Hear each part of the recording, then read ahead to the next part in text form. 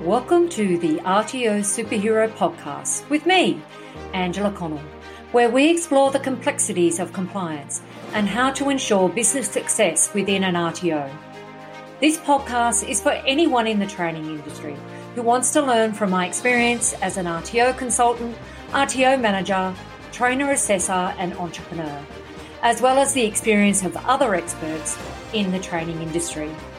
Listen in and let us help you become an RTO superhero that you want to be. Hi, this is Angela Connell from Vivacity, and I'm bringing to you the next podcast, the RTO Superhero Podcast. In today's podcast, I will be going through my audit experience and what is the process of, what happens in audit. As of today, I've been to over 400 ASQA audits. I've conducted many internal audits myself, but I was never always the expert. I was an absolute novice. As we all do, we have to come from somewhere. So I thought I'd share with you my very first audit. I had a history of working in training coordination for a number of training organisations. The first one was a TAFE that I worked at in Newcastle. So I was a temp there and I was employed to come in, and I was the nasty person that had to ring all of the trainers and say, that degree that you have in education, you now have to do a certificate for in training and assessment. They weren't happy. They weren't happy at all. It was a very interesting role that I had to do, and we had very mixed responses because they were like, well, I've got a degree. Why do I need to do a Cert 4? Anyway, that was my first opportunity to be able to, I actually started my Cert 4 in training and assessment there. Prior to that, I actually did train the computer trainer. Which was a very long time ago, but I had done little bits and pieces for teaching. Anyway, back to my audit experience. So I secured a position with Hunter Health, and I was working with the mental health nursing programs and Cert 4 in counselling. We had a range of courses that we were offering. And what I did was my job was as training coordinator within this organisation.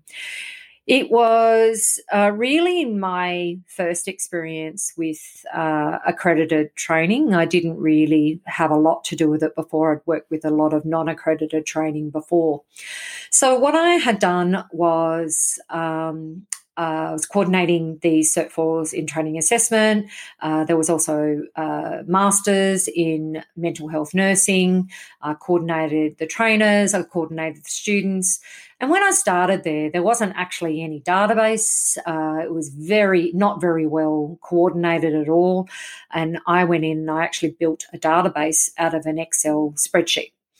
And then I went into and built an Access database. So I built this Access database for coordinating all the students, the trainers, the materials, their enrolments, the different training sessions, and set that all up. I was also responsible for putting all the materials together. I think my very first day I had to, for the first week, sit in a small little closet and bind numerous books exercise books for students. And I'm sure if anybody's been in the training industry from the very beginning, they must have been stuck in that same sort of position. Anyway, my manager came along and said, we've just got this person coming in and they just want to review what we're doing for our training. And I just need you to come along and explain what you do. And I went, okay, yep, no problems. I'll come along. What do I need?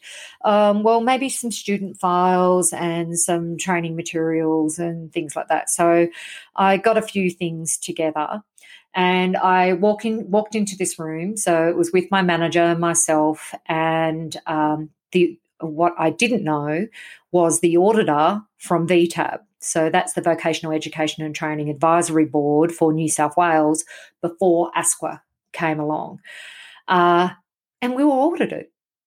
I was actually going through, they're asking me all these questions. I didn't really know who they were. I wasn't sure if they were from New South Wales Health or were they external. I had no idea what they were, but we got hammered. We got absolutely hammered.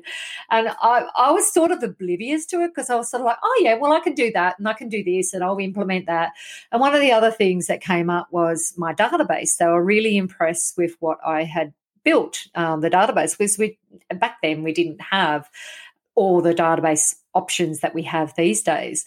So they liked that. So I was like, phew, at least I did that. And that was something that I had identified. It wasn't until I went to my second audit, which is when I started my own RTO. So I bought an RTO from a club and it had hospitality and individual support on its scope. I couldn't buy the RTO because it was owned by a club, so I set up my own RTO in conjunction with delivering training and assessment under this club.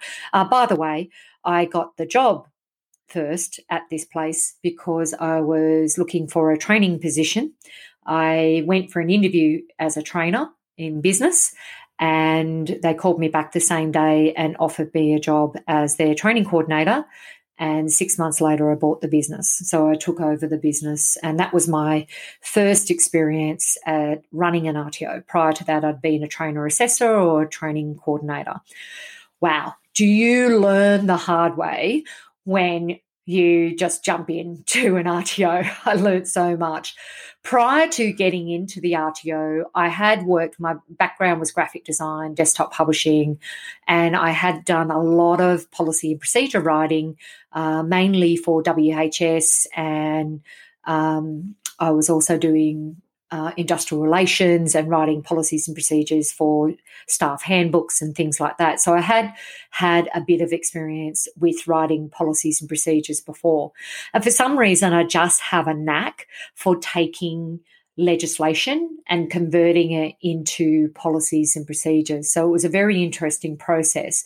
And when I first took over the RTO, I had my audit. At the time, it actually took me 6 months for me to get my application submitted and go to audit. And the reason why is they had a change of legislation whilst I was taking over the RTO. So I had to rewrite all of my policies and procedures to the new standards. And it was the Australian Qualifications Framework at that stage. I had to rewrite them before I could get my application submitted. So it was a major, major change in our policies and procedures, and that was through VTAB back then that I did that. Anyway, I submitted my application. They came in and did an audit, and the audit, oh my God, it was a nightmare.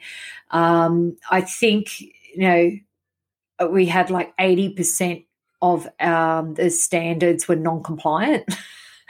And I learned so much. So this is back in 2006, I think it was when I started that. And it was major, like, non-compliances. There was so much work. I had a good auditor who I at least could go back and forth with. And at that time, you were allowed to submit. They would give you some feedback and then you'd resubmit. And one of the things that was non-compliant was how to prepare cocktails under our hospitality training package. And I wrote an assessment tool in how to prepare cocktails. Prior to that, all my experience was drinking cocktails. It wasn't actually preparing and serving, or I prepared and served for home parties and things like that, but I didn't know the whole process. I learned a lot. I learned a lot about the whole process. And it was when I went through that audit process that I went, I think I actually went through a VTAB audit when I was back at Hunter Health. It was very interesting because I was like, oh, seriously, that's what I was doing?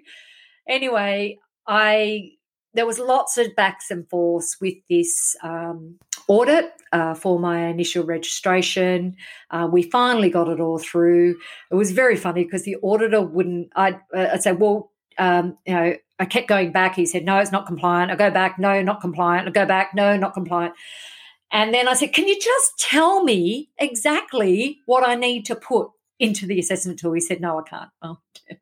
I've heard recently that there's been a number, it's not just recently, I've heard it in the past as well, is people asking ASQA, well, why don't you just write all of the assessment tools? The problem is with that is that ASQA is the regulator. They don't write policies and procedures. They don't write the legislation. They don't write the standards. All they do is regulate it. They're like the police. So the police are responsible for regulating the law with the community. And ASQA's responsibility is for regulating the standards for RTOs and the national code and the relevant legislation for registered training organisations to ensure that they're compliant with those standards. They're not responsible for you writing all your training materials. It's actually the service skills organisations in conjunction with, you've also then got COAG. There's a number of bodies that are involved. And the big thing is that assessment tools should be contextualised for your target audience as well. So that's really important as well. Anyway, I'll continue on with my audit experience. So whilst I had that RTO, this was up in Newcastle and we expanded into the Central Coast, I had a couple more audits. There was another RTO that was going into liquidation and they were going to just shut their doors on the students. And I took over 76 students in the Central Coast and I basically ripped out everything that they had and implemented my policies and procedures and documents and things like that. I found out a month later after the previous owner had walked away that he had called all of his students and said, if you pay me today, I'll give you 50% off. So they had to pay in full. So I found that out a month later and I was still delivering training for training that I hadn't been paid for. So I'd lost $100,000 that year, but I also made a $100,000 profit. So it was a massive, massive year, and I learned a lot. And I went through more audits for hairdressing and beauty and all of these subjects that I didn't know anything about before. And we went through quite involved audits for all of these training products that I didn't know. And one of the things that I learned through that process is it doesn't matter what training products you have on your scope, as long as you're very good at managing your team, you hire the trainers that are passionate about their industry and what they do. Anyway, fast forward to 2010. And that's when I started Vivacity, and I had sold my RTO and I then set up Vivacity and started consulting. And when I started, I did one-on-one consulting and I worked with a range of clients, mainly on the Central Coast and Newcastle area. The big thing that happened is within a year, I moved into an office and I hired staff and I did Google Ads. Google Ads was the massive difference to our organisation. But then I started going to audits with our clients. And I remember distinctly one audit that I went to. It was in Victoria. And back in those days, I used to do the pre-audit, mock audit, the day before the ASQA audit. Never do that again, because I was often up till 2, 3 o'clock in the morning fixing all of their documents before we went to the ASQA audit. And what I found with that first audit in particular, this audit that I went to, there was 2 auditors. One just focused on the policies and procedures and the other focused on the assessment tools and the trainers and assessors. It was an initial registration RTO. There was 2 main training products on the scope. Childcare was one, so Cert 3 and diploma, and the other one was taxi driving. Very, very different. So they tend to go down hard on you when you have such a vast array of qualifications that you wish to put on your scope of registration.